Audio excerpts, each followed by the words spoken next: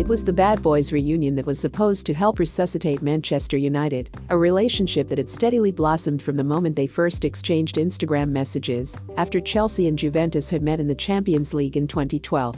Think back now to those images of Romelu Lukaku and Paul Pogba poolside at the palatial rental house they shared in sun-soaked Los Angeles, shooting hoops on the basketball court, and both decked out in red, as they posed pointedly for a picture in front of a gleaming red Rolls-Royce. It looked like United had found a double act that would hit it off on the pitch, as well as off.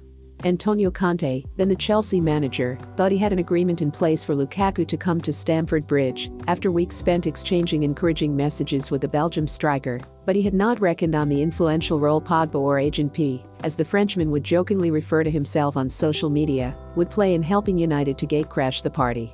United had just won the Europa League and League Cup in Jose Mourinho's first season in charge, and, despite a disappointing sixth-place finish in the Premier League, there was genuine optimism and excitement around Old Trafford in the summer of 2017. Pogba would supply the bullets for his best friend, and Lukaku, with whom he shared an agent, Mino Raiola, would make the jump from proven Premier League striker to world-class marksman. For a while, too, it looked a perfect pairing. Lukaku scored 11 goals in his first 10 games for United, as Pogba pulled the strings behind him in midfield. "We get on well," Lukaku said, addressing Pogba in an interview a few days after his €81 million move from Everton was made official. "You're the fire, I'm the water. You see when I need to wake up, and I tell you when to calm down, so it's good we match." Fast forward 2 years, and that match remained unified only in their desire to quit Old Trafford. Two friends who grew apart, in part following Lukaku's split from Raiola, with whom Pogba remains close, but who were at least in agreement that United were no longer a place either wanted to be. Lukaku felt misled during his departure from Everton in the way Raiola handled him. Lukaku thought that Raiola was conducting negotiations with Marina Granovskaya, the Chelsea's chief deal maker, when in fact, discussions were principally with Conte, who obviously wanted to bring Lukaku to Chelsea. If he was a big hit at Manchester United, there would have been no sour grapes.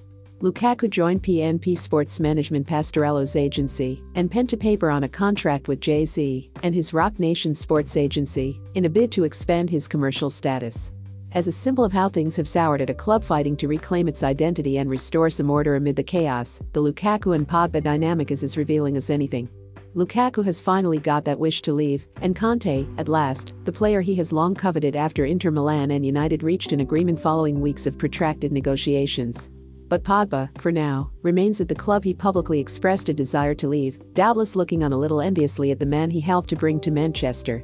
After a summer in which Real Madrid have committed in excess of €292 million in transfer fees, Real Madrid have been unable to cough up the funds to meet United's €173 million valuation of Pogba, a suspicion reinforced last week when they made an offer of just under €30 million, plus Colombia striker James Rodriguez.